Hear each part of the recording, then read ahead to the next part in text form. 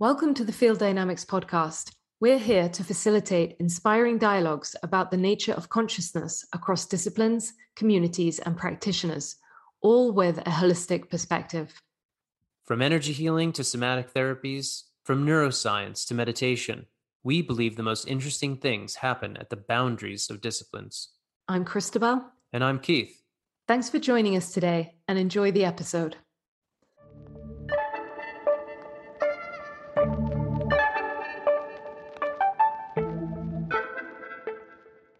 Hello and welcome to the Field Dynamics podcast. Today our guest is Scott Zamurut. Scott is a practitioner and teacher of somatic and energetic healing arts with over 33 years of experience in the field. His training background includes massage therapy, polarity therapy, private mentoring and structural integration, group leadership and dynamics, and ontological coaching, all of which support his current work in biodynamic craniosacral therapy and pre- and perinatal education and healing. Scott entered his teaching path in 1990 with polarity therapy. As a student and teacher trainee in the first biodynamic craniosacral therapy training with Franklin Sills, Scott is amongst the longest tenured teachers in North America. He was also fortunate to work extensively in the pre- and perinatal field with Carlton Terry, who mentored directly with William Emerson. These two streams of healing work are alive as the core focus of Scott's healing and teaching practice. Scott served as a founding board member of the Biodynamic Craniosacral Therapy Association of North America and is a past vice president of the American Polarity Therapy Association. He's currently based in Santa Fe, New Mexico. Scott, a pleasure to have you with us today. Thank you, Keith.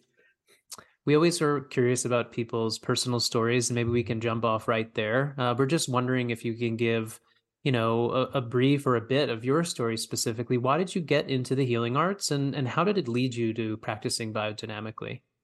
Okay, that's a great question. So my original work in life back in the 1980s was in the audio retail business. So basically selling stereo equipment, televisions, VCRs, that whole thing. And got to a certain point and a certain level of that when I was living in Boulder, Colorado. And the company I worked for went through a large restructuring. And I was one of the folks who got restructured. So I went out to California with a friend on a vacation, which had been previously planned. And on the way back, we were driving through Wyoming in February. Wyoming in February is very cold and can be extraordinarily windy. And we were driving one afternoon outside of Laramie, and all that day we had been seeing tractor trailer trucks laying on the side of the road. And this thing, it's really quite crazy up there sometimes. And right outside of Laramie, I'm coming back to where I live and don't know what I'm going to be doing for a living. My career in audio sales is over. And so in that very open place, I hear a voice, literally, in my left ear, which says, go to massage school. And that was not on my radar in any way, except for the fact that I had worked as a practice client for someone in the Comey therapy training the prior fall, and had been getting polarity therapy sessions from a friend of mine. And so, I had never considered the healing arts as a direction to go, but one day outside of Laramie in the cold and the wind and the clouds of Wyoming in the winter, there was the sense of direction. Got back to town, got a hold of the massage school, and lo and behold, the following Monday, there was a open house. So I go to the open house and talk to them about massage school, but also polarity therapy, because that did have my attention a little bit. And beginning of May, I was in school studying polarity and studying massage. Polarity therapy really was my main interest. Massage was just a kind of a pathway, if you will. But the energetic aspect of polarity was what really had my attention. And part of polarity therapy and there's a bigger story here, of course, is craniosacral therapy. And so it's already embedded within. And then when my teacher, Franklin Sills, came from England, he came in the context of presenting to polarity conferences. So there's the cranial work as sort of a seed within polarity. And I just followed the breadcrumbs. So that's the short version of it. Thanks, Scott. I wonder if you could help clarify for our listeners here about what it is that makes biodynamics distinct from other forms of craniosacral work, just to get that in at the start of our conversation. Okay. Well, cranial work has a long history going back into osteopathy. In fact, most somatic arts, hands-on arts in the Western world, the United States, Western Europe, often have roots in osteopathy. The biodynamic perspective comes from a student of William Sutherland's. Sutherland was the osteopath who, sort of the mainstream developer of osteopathy in the cranial field, as they call it. One of his students, a gentleman named Roland Becker, who's also an osteopath, started to modify the language of the work, and he began to talk about biodynamic energy. And biodynamic means the activity of life. But Dr. Becker was sensitive to the emerging field of quantum physics. And so he brought in a recognition that some of the phenomena that his teacher was describing, liquid light within the body, these are energetic phenomena. And so he brought in the word biodynamic energy. And my teacher was highly influenced by Dr. Becker. And so he started using the term biodynamic craniosacral therapy to differentiate a form of the work that's very much focused on the energetic dimension, not just about, manipulating the bones of the head, which is kind of the common view people have of craniosacral therapy. So it's really to focus on the energetic dimension. And I think that's a big part of why we're having the conversation today. Thanks for providing a general framework about that distinction between the biodynamic model versus other forms. Some people might be familiar with the term just craniosacral therapy, right? Not with the word biodynamic in there. And many people do this kind of training, particularly the CST or craniosacral therapy one, most notably from John Upledger. Mm-hmm. I'm just wondering, from your perspective, do you feel that those who do study other models of craniosacral work, especially the popular CST model, are missing something that biodynamics does provide? Well, they're missing the complete picture that came out of the osteopathic world. A lot of the more mechanically oriented or manipulatively oriented forms of CST, it's almost like, Sutherland's work and teaching was like a river. And if you tap into the river at certain times, you get a certain perspective of what he was doing. And his work was mechanical and manipulative up until the mid-1940s. And you have to remember, he graduated from osteopathic college in 1900. So you can look at the history of the work, and it's, manipulative work and mechanical work, very detailed, of course. But it's not until towards the end of his life, actually, that he had experience that woke him up to the inner energy of the system as the agency of healing. And then again, it was his student who then gave it the name biodynamic. So when I have taught, I have a number of students now who have gone through Upledger-based trainings and other trainings of that nature. And part of the reason they come is because they recognize that they haven't learned the energetic dimension as fully as is available. Their understanding of anatomy is great, their work is fabulous, but they come looking for the piece they know is missing. It's a both and. people recognize that there's a missing piece, and I've learned over the years what that piece is, and offer that in the training. Thanks, Scott. I'd really like to help bring this to life for our listeners, right? So Sure. this idea of the inner energy of the system, the energetic dimension, what's your experience as a practitioner? Say you're hands-on with a client, you're connecting to this additional dimension, right? This counterpart to the physical.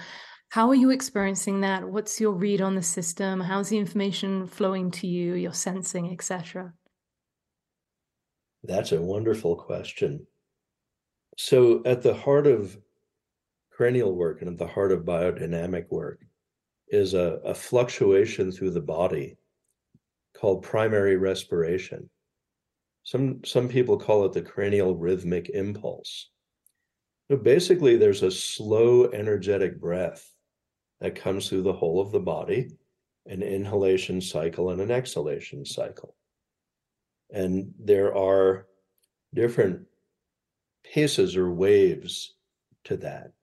Without going into that in a lot of detail, my job essentially is to listen to that wave of energy breathing through someone's body, to listen and find the places where it's able to breathe freely through the tissue body. So this is really about an integration of energy and form. They're not separate. I listen, I feel where the body's breathing. I also feel where the body's not breathing, where this energetic breath is not able to move through fluids, tissues, and the energetic field surrounding the body.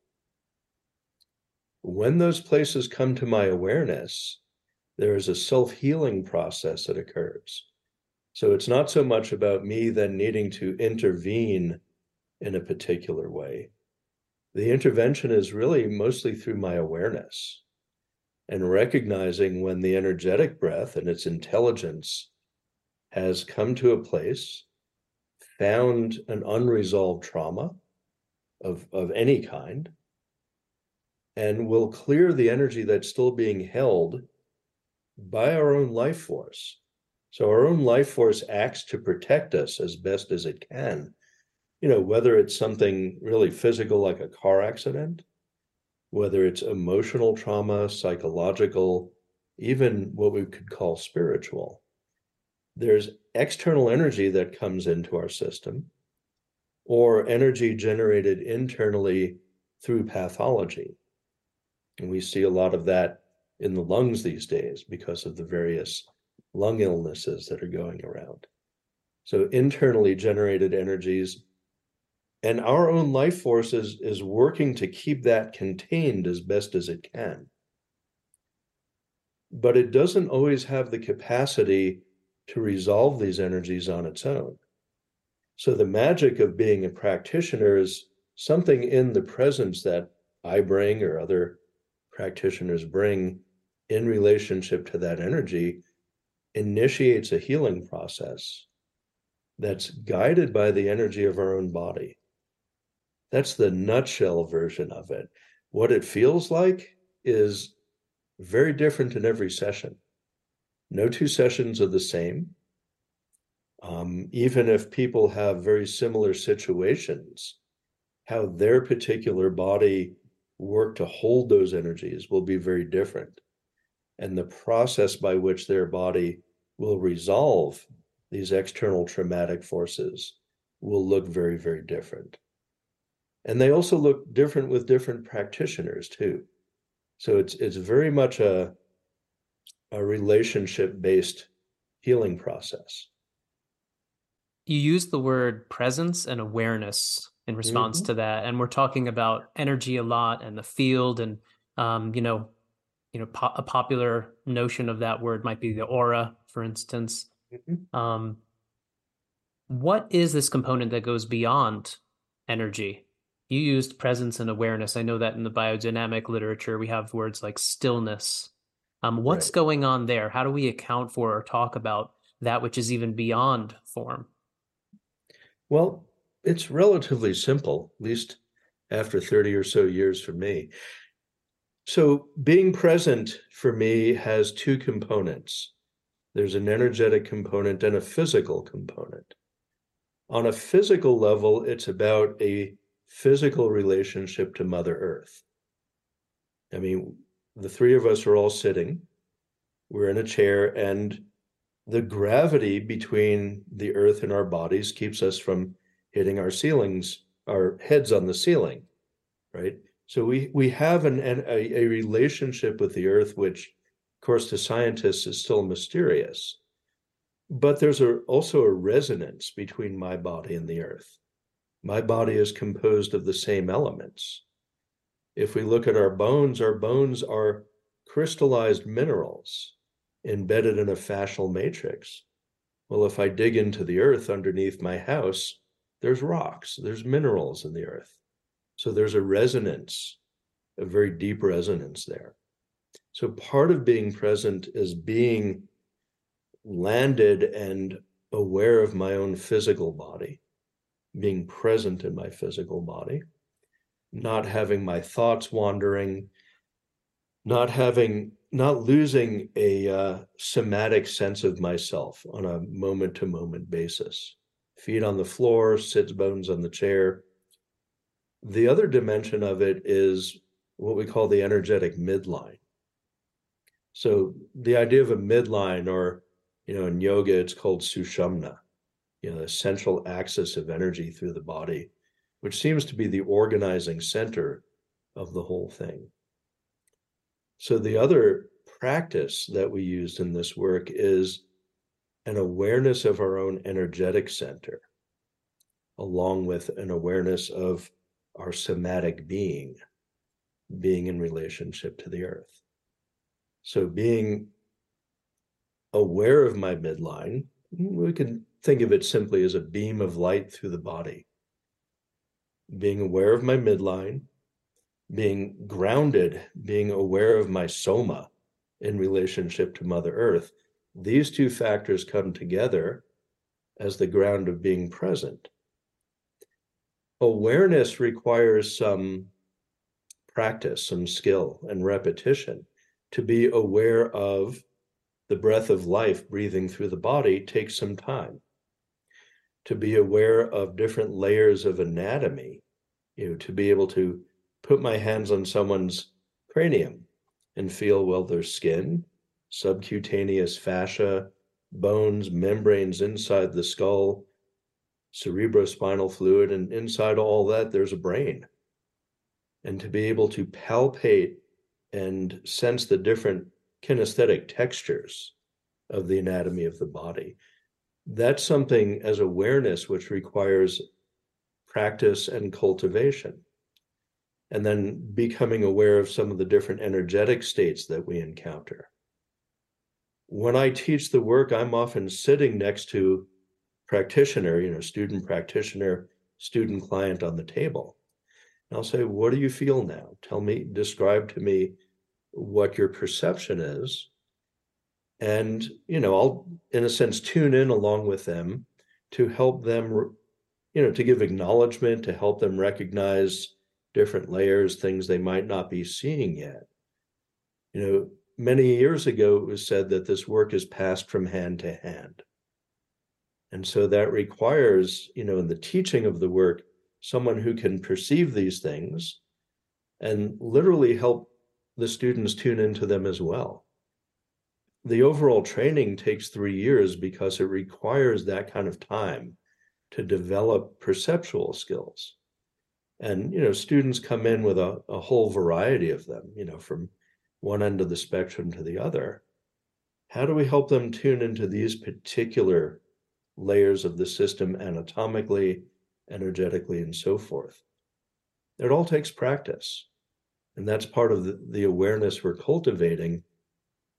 And of course, we can step back and say, well, awareness also seems to be a fundamental characteristic of what we can conveniently call consciousness. You're speaking very beautifully there about the importance of our embodiment, right? As individuals, our connection into our body and to Gaia, to the earth, which I really appreciate. I'm intrigued. You mentioned the Nadi Shushumna, right? The vertical power current in the system. And of course, there's many other aspects of subtle anatomy that are viewed in different models and systems. We have the meridians in the Chinese system and the chakras in the Vedic system. I'm intrigued as to your thoughts, if you have any, as to your connection to those aspects of the system. Do you read them or see them in any particular way, or is that not so relevant for your particular work? Well, actually, the final module of the foundation training is on the chakras and how to work with them within the context of biodynamic cranial work. The chakras are natural centers of organization for different frequencies of energy in the body. And they have physiological ramifications, emotional, and so forth. So we go through the whole training, and then that's the last piece that we do is we work with the 5 elemental chakras in turn, and to learn how the life energy breathes through them and how that healing process can occur in relationship to the chakras. The meridian system I don't work with. That's a whole study in and of itself. But I have trained a number of acupuncturists over the years. And they will feel, if you imagine the map of the meridian system in the body, they will feel the meridians breathing with the underlying energetic breath. And then I know some of them have worked specifically where they can start to tune into individual meridians breathing and use that as a doorway into sensing, well, which ones need to be worked on, and if they're blocked, that can open them. If they're overactive, it can tonify them. So it all fits together, all the different layers of the body, all the maps and models do intertwine at a certain level. But we also have to recognize that there can be a lot of complexity in learning, to teach the meridian system in the context of cranial work would be, I don't know, a 15-year project or so.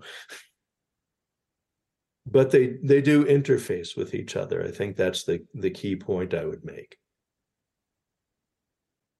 So you train a lot of people. It's in this particular approach to biodynamic cranial work, right? We work with people, more specifically, let's say energy healing is a general term, and we work with the field, the chakras a lot, other kinds of anatomy, etc. Mm-hmm. I'm curious, some people have a really hard time sensing the cranial rhythms, yet some of those very same people are very tuned into information that's very useful in the healing process. Like somebody might put their hands on someone else and feel no cranial rhythms, yet they're very empathic, or they have a lot of psychic perception, clairaudience, clairvoyance, whatever. What do you do as a teacher within the paradigm you're teaching when people are working with information that isn't from this more rhythmic aspect, but is useful information for the healing process? Yeah, that's always a dance that we do. So part of it is to help people context the information they're getting. Oftentimes when people haven't had some sort of clear container of training, they're empathic, they're psychic, so forth, but sometimes it gets a little uncontained and unfocused. So sometimes, so part of the work is to help them begin to differentiate where are you getting your information from, how are you validating the information, and then how can you put it into use, in simple terms. The other part of it is that in the training, as we're teaching people to become more grounded, become more focused on their own core energetic organization, that also helps to bring focus to their inherent capacities. So people who have that, different pathways of perception, if you will, in part of the training, those things can come into focus for them in ways that become more useful.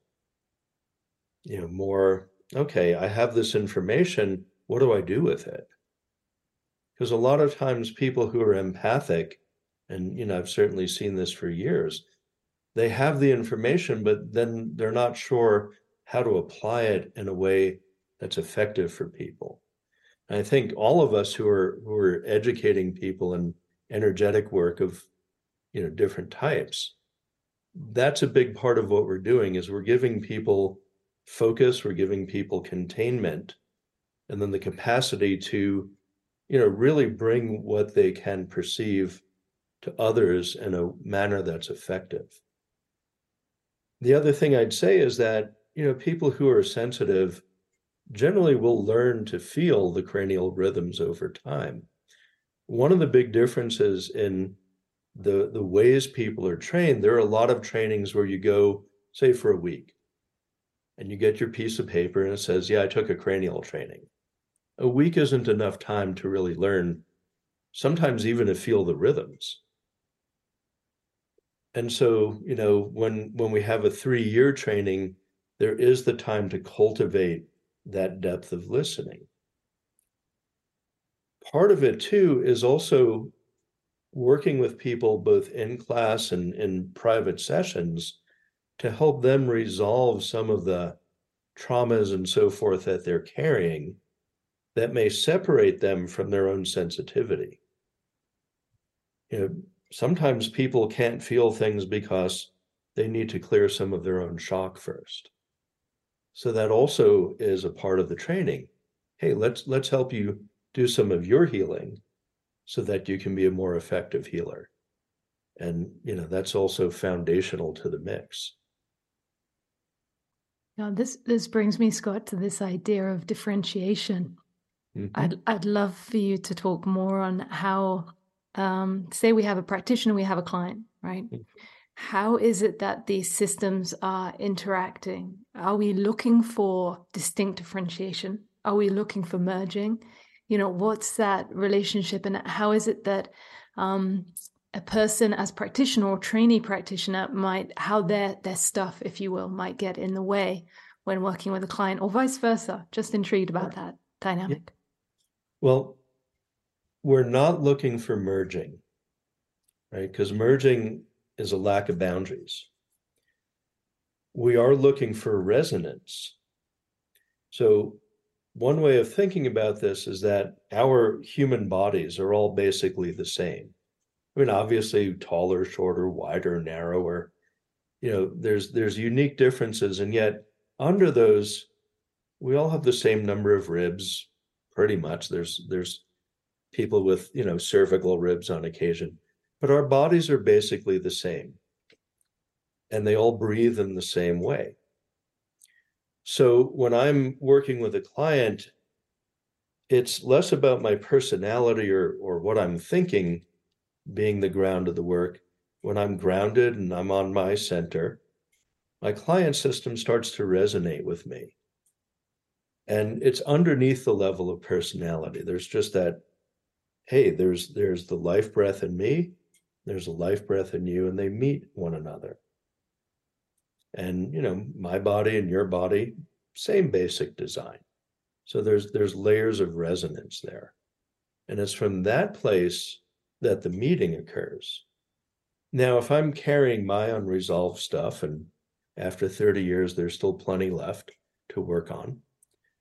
And certainly my client is coming, because they have whatever their concern is. They got bitten by a dog or who knows what. So they have their concern.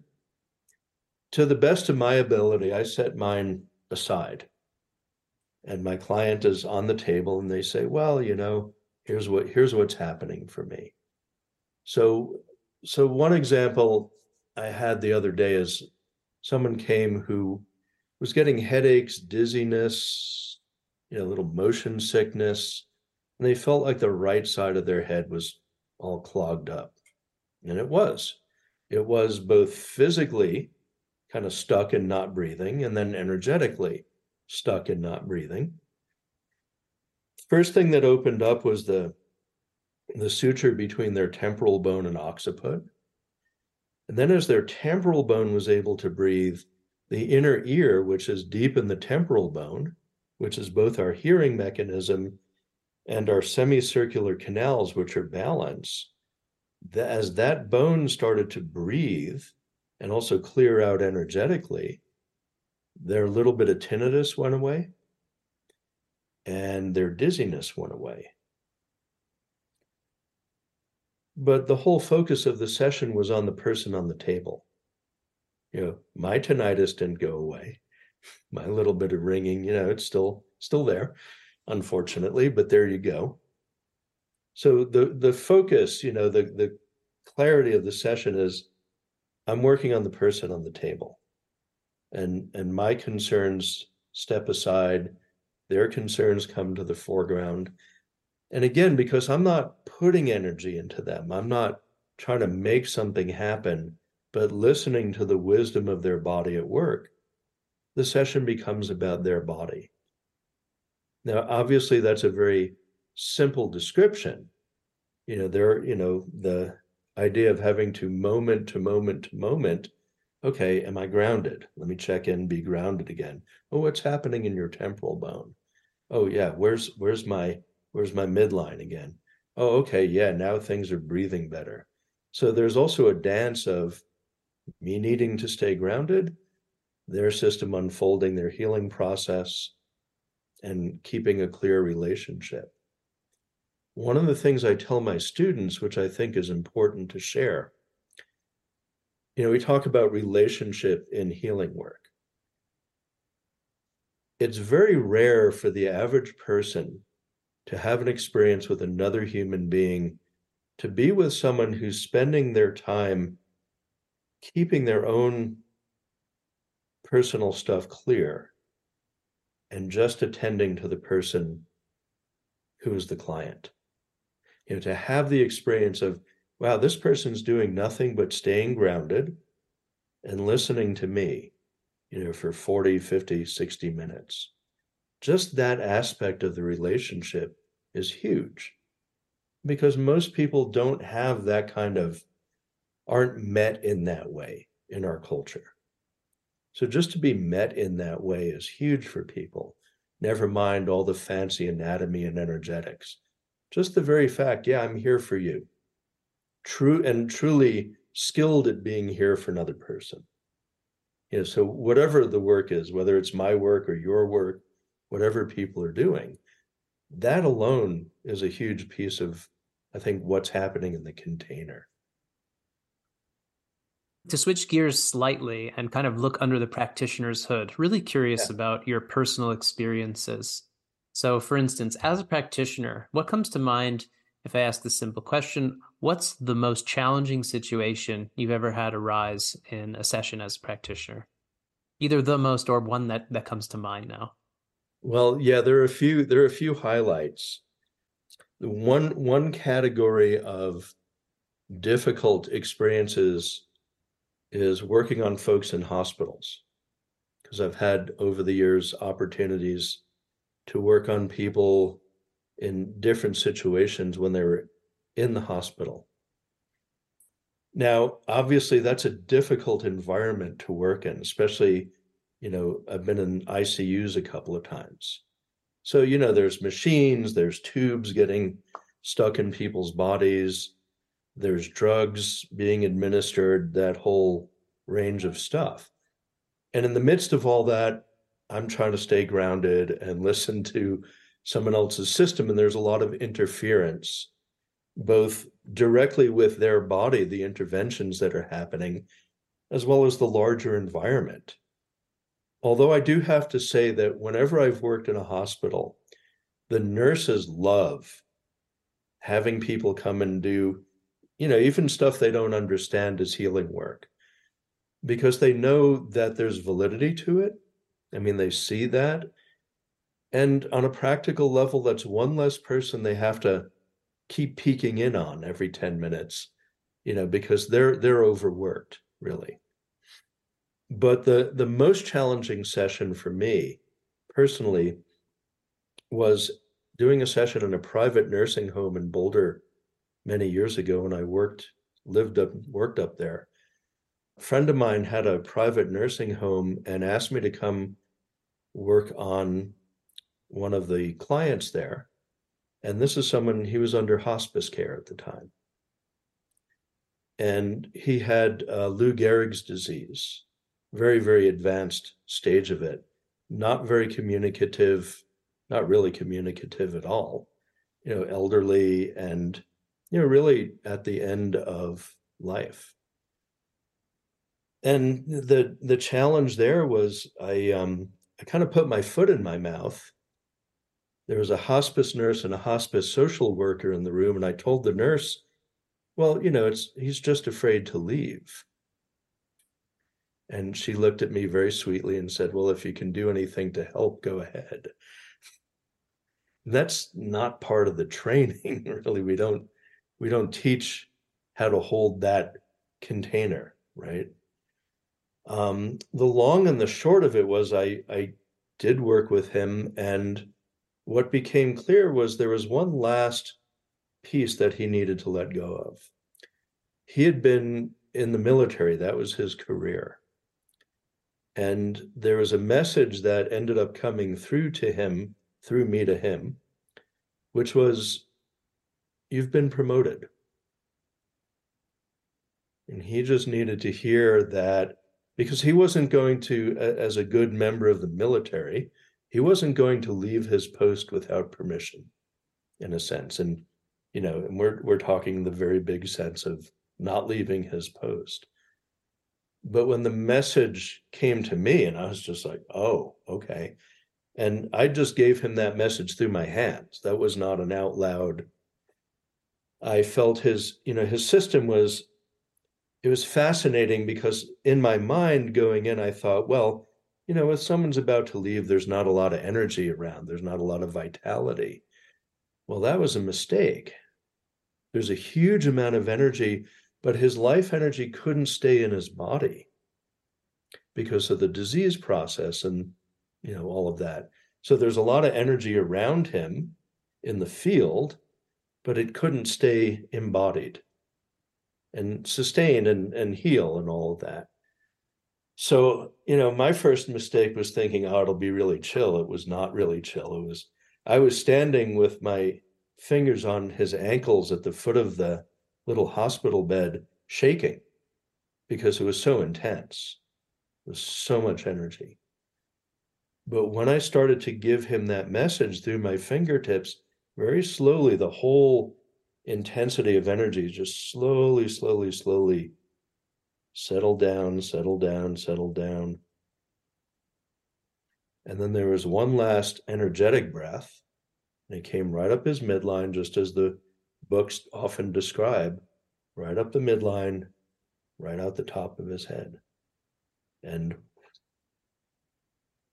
I looked over at the nurse and the social worker who were still in the room with me, and they were both looking at me like, whoa. And afterwards, when we talked, they said, we'd never seen anything like that, what you did. And I was holding on for dear life, so to speak. But there was a message that this gentleman needed to complete. So that was the most challenging session that I had. But it was also, I learned a great deal about the reality of energy and the reality of what sustains our bodies. It's one thing to read in a book, oh yeah, this energy is breathing through the body and it sustains us. Yeah, sure, okay, great. It's another thing to feel it and then to feel it leave and go, oh, this is the energy that makes us alive. It's way beyond the books, way beyond words. So I share these words with you and, trying to point to an experience of, yeah, it's bigger than we can even talk about, really. But it also has given me a great clarity about what's true with life energy, with biodynamic energy, whatever, labels we like to slap on it. So that was my most challenging session. Really resonate with what you're sharing there and the sacredness of that experience. Yeah. And also the importance, as you say, we can talk about this phenomenon, we can read about it, but the importance of the experiential, right? Clearly, you're very passionate in this subject, over 30 years now, dedicated. I'd love to hear what your thoughts are on the benefits of this work as you see them, the good that this work can do, and perhaps even a little bit here about why biodynamics is so relevant for trauma healing, if that feels appropriate for you. Absolutely. I've worked with a lot of different circumstances. Everything from, hey, my shoulder hurts. A couple of weeks ago, I had, semi-regular client come in, still working through shoulder pain. They do body work. So, there's that, and they do yoga a lot. So, there's ongoing input into their system. And we had a wonderful session where it got down to the tension pattern was being held in the periosteum of the long bones of their arm, which is the fascial covering of the bones. So that's where the tension pattern was that they were experiencing every day. And when their system got down to that layer, it's like their bones melted and opened up.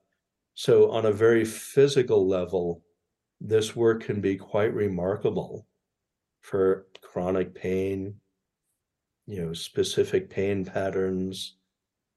I work on folks who have had hip replacement, knee replacement, things like that. What can be done through surgery these days is remarkable, absolutely remarkable. But when they put it back together, it's not quite where it was before. But when we can get the life energy breathing through the body and even breathing through the new parts, which is fascinating, people have a different relationship. Whatever leftover pain and whatnot, misalignment from their surgery clears. But in a certain way, their new parts become a part of them, even though they're not living parts. They're titanium and plastic and whatnot, but they become integrated in a certain way. It's almost like the life energy can accept, okay, I have a fake hip, but it's working really well, and I'm going to go through my life with it, which is, that's a fascinating place to work with people. Headaches, migraines, things of this nature, anything resulting from surgery. I have worked a lot with people, different kinds of surgeries and so forth.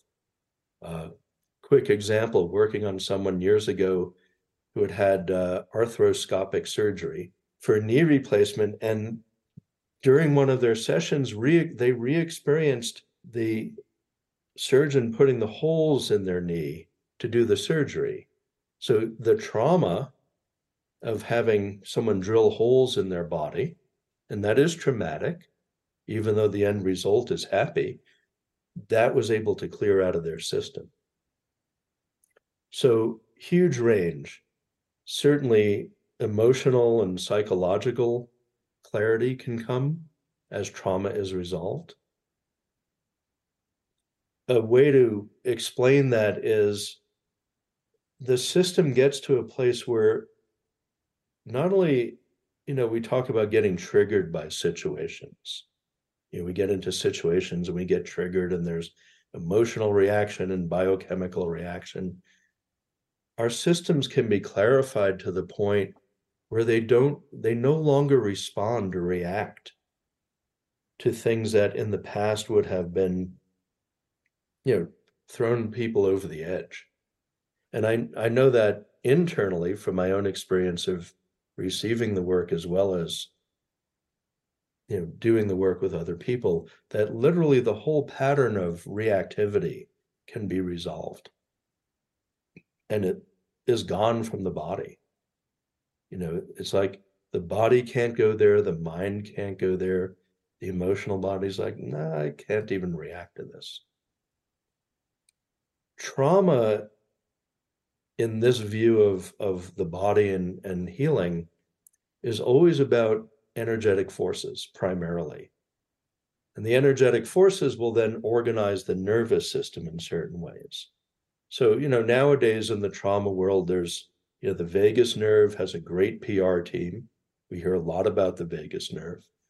We hear a lot about polyvagal theory. We hear, all the different neurological views, and they're all accurate. In energetic work and biodynamic work, we go underneath body physiology to, well, what's the energetic dynamic that's causing the vagus nerve to be off its normal physiological function? Well, that's this energetic input that came with a particular trauma or insult.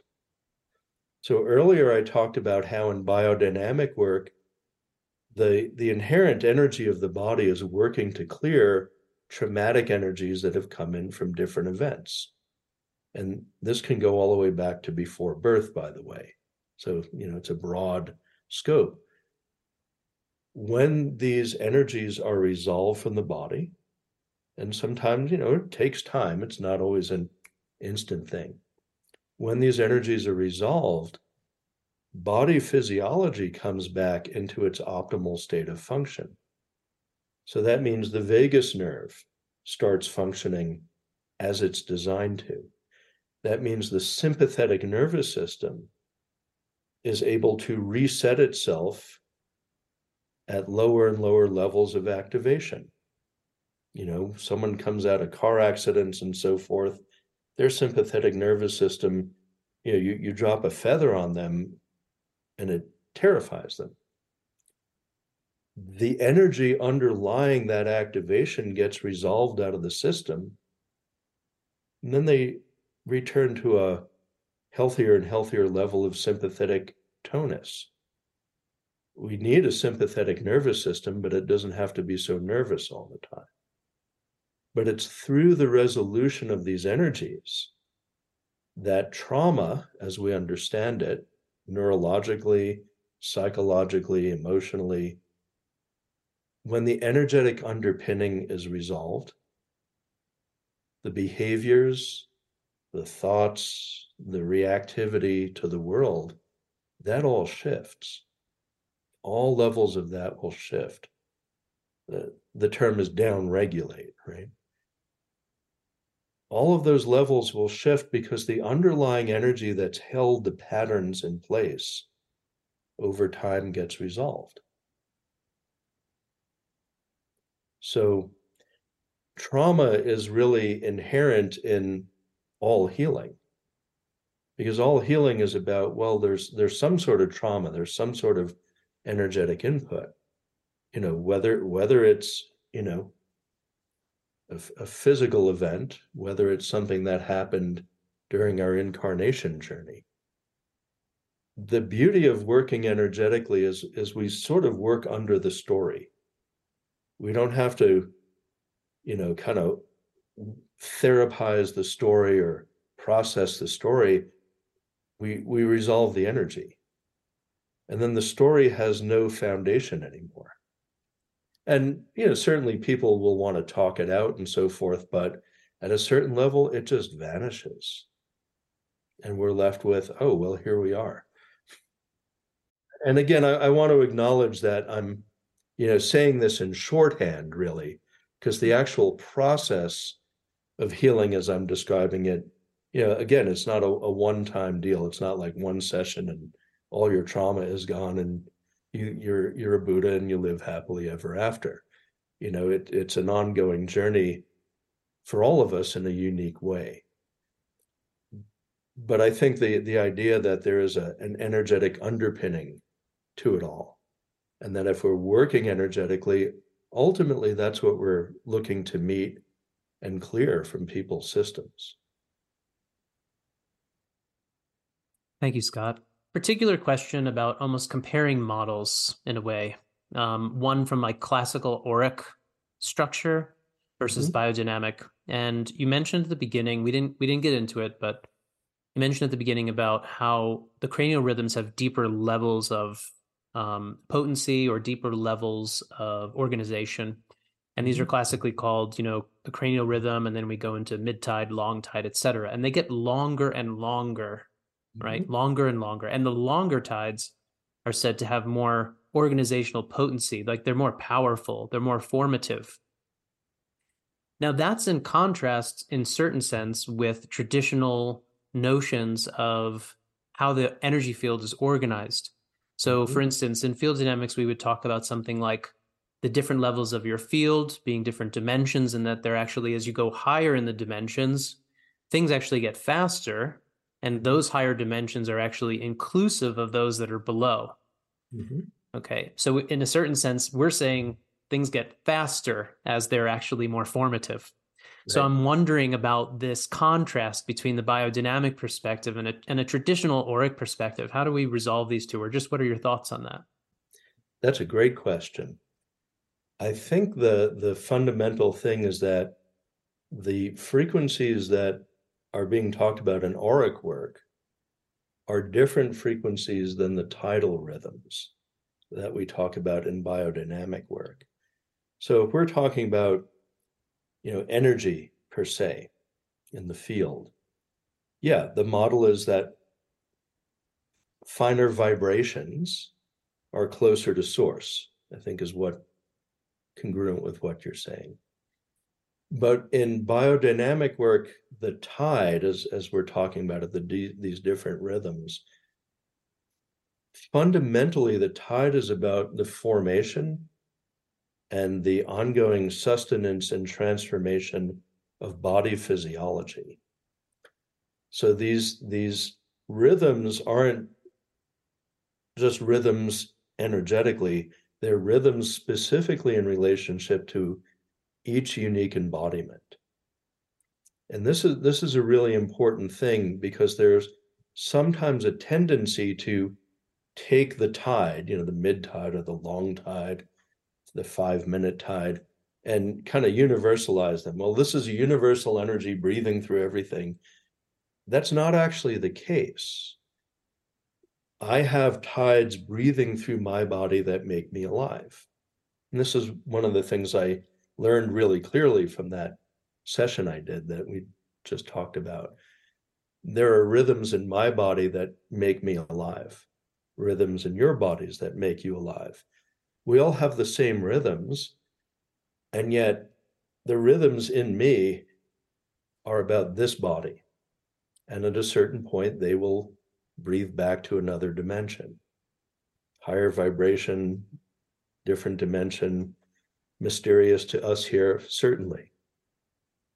But the tide is unique to my particular body physiology, my expression of life. And so, yeah, they're deeper and slower and perhaps more potent, or at least they seem to work in different ways. As a side note, on a in a practical level during a session, I don't choose which tide I'm looking at or working with. I let the body choose. This is really important. So I'm not looking for, well, I'm going to only work with the really slow ones because they're cooler. It's like, no, I work with what this body needs to show me for its healing process today. So for me, that's a really important point. But the tide is unique to my embodiment as a living being. A Lakota teacher once explained it this way.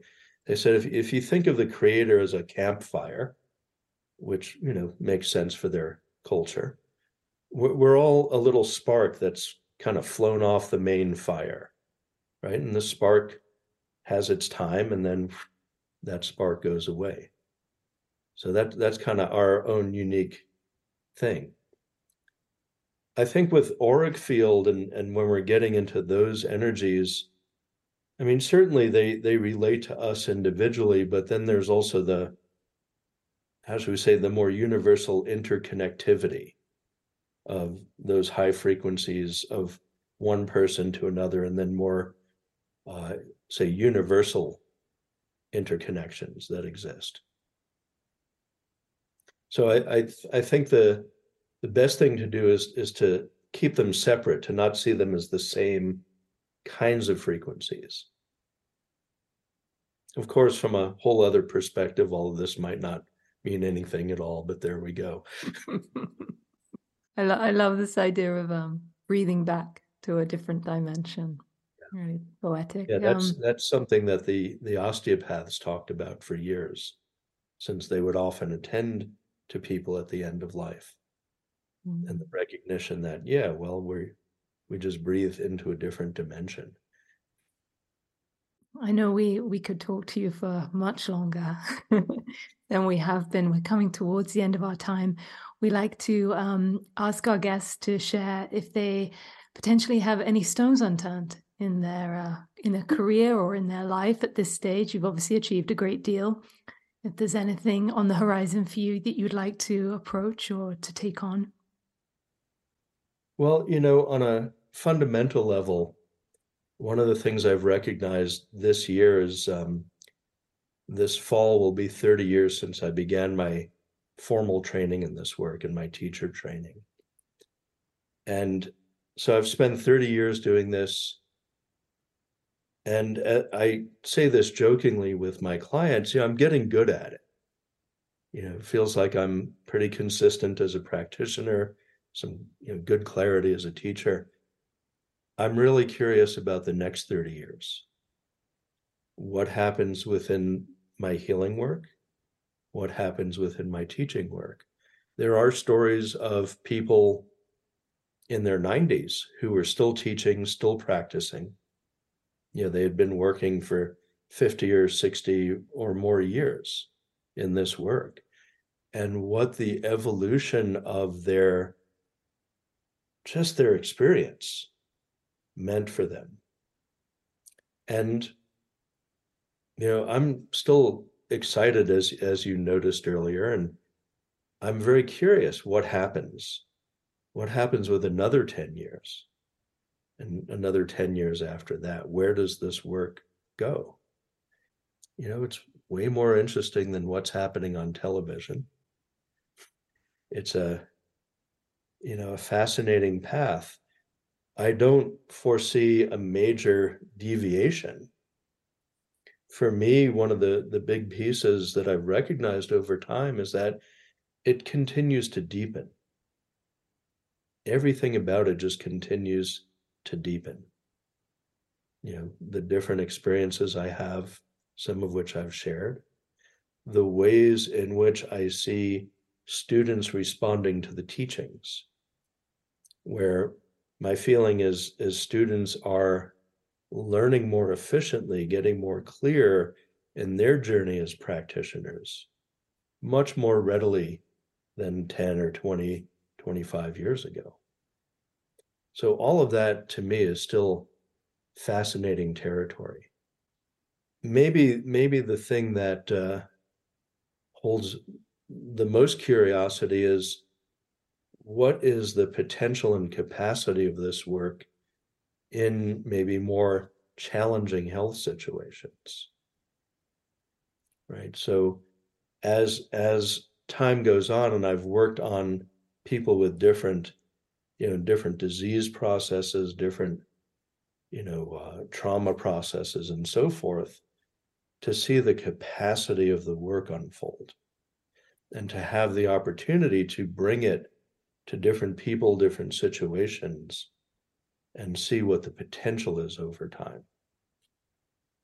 One of the arenas I've talked about is, our early experiences of, the process of coming here, of incarnating, and how more and more working with people in these arenas creates a clarity in someone's life that is really remarkable to witness.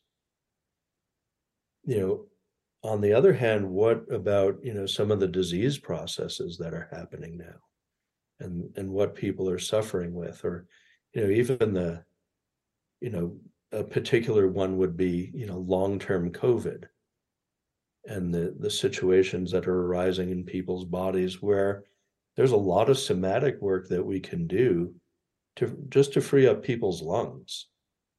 After they've been sick for a long time, there's a lot of fascial stuff happening there, a lot of energetic stuff. But just to work there has a lot of fascination for me. Never mind other situations as well. So yeah, there's so much more to come. If someone wants to work with you, Scott, how do they find you? You do have a website, I do have scottzamurut.com. a, yeah.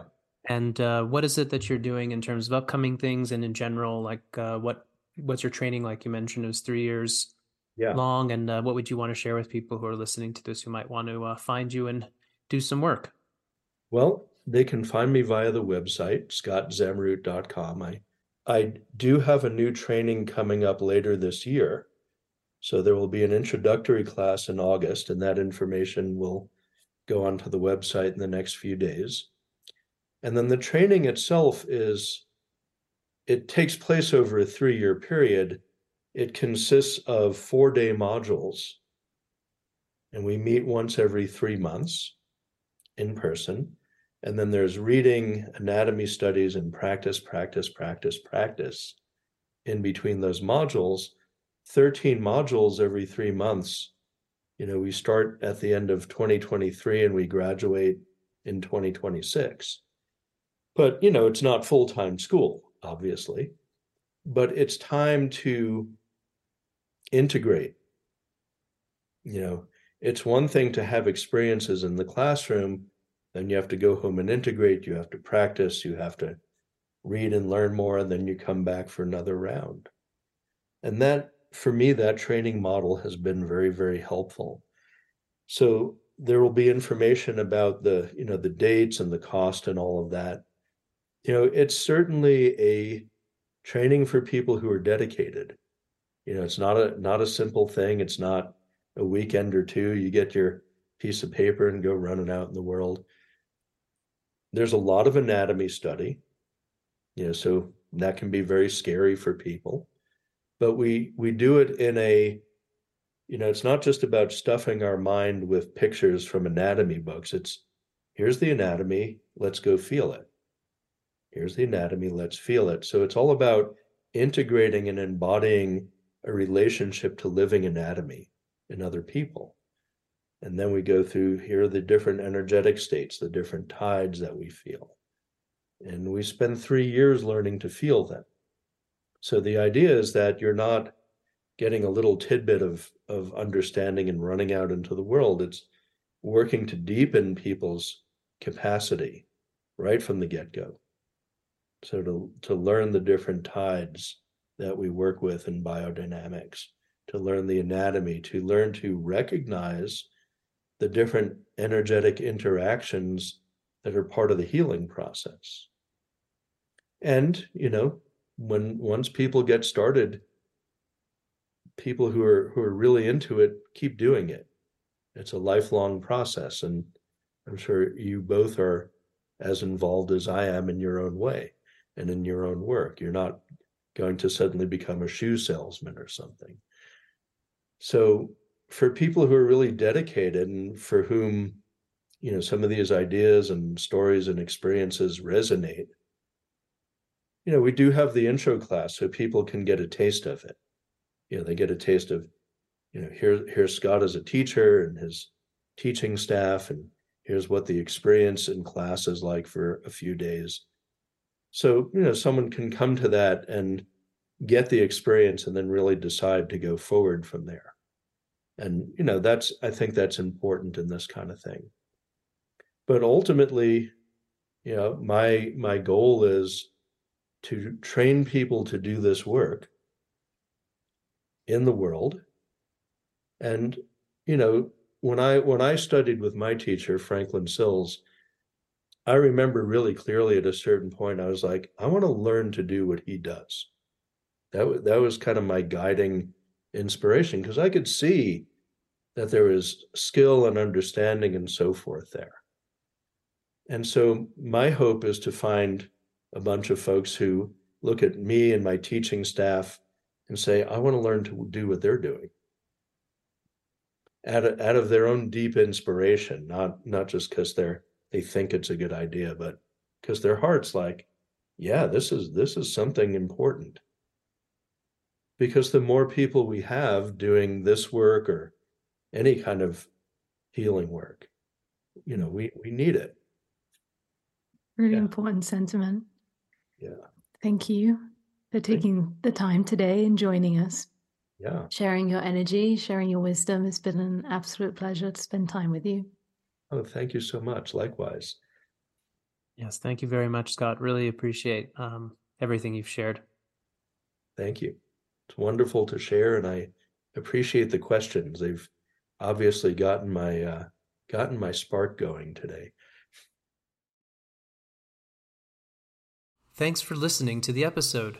What really supports the podcast is providing a rating and review of the show on your preferred listening platform.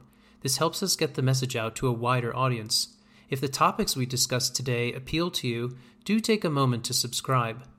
Lastly, we invite you to check out our website, fielddynamicshealing.com, to learn about our training programs, private session work, and to see how we're setting the standard in contemporary energy healing. Many thanks, and see you next time.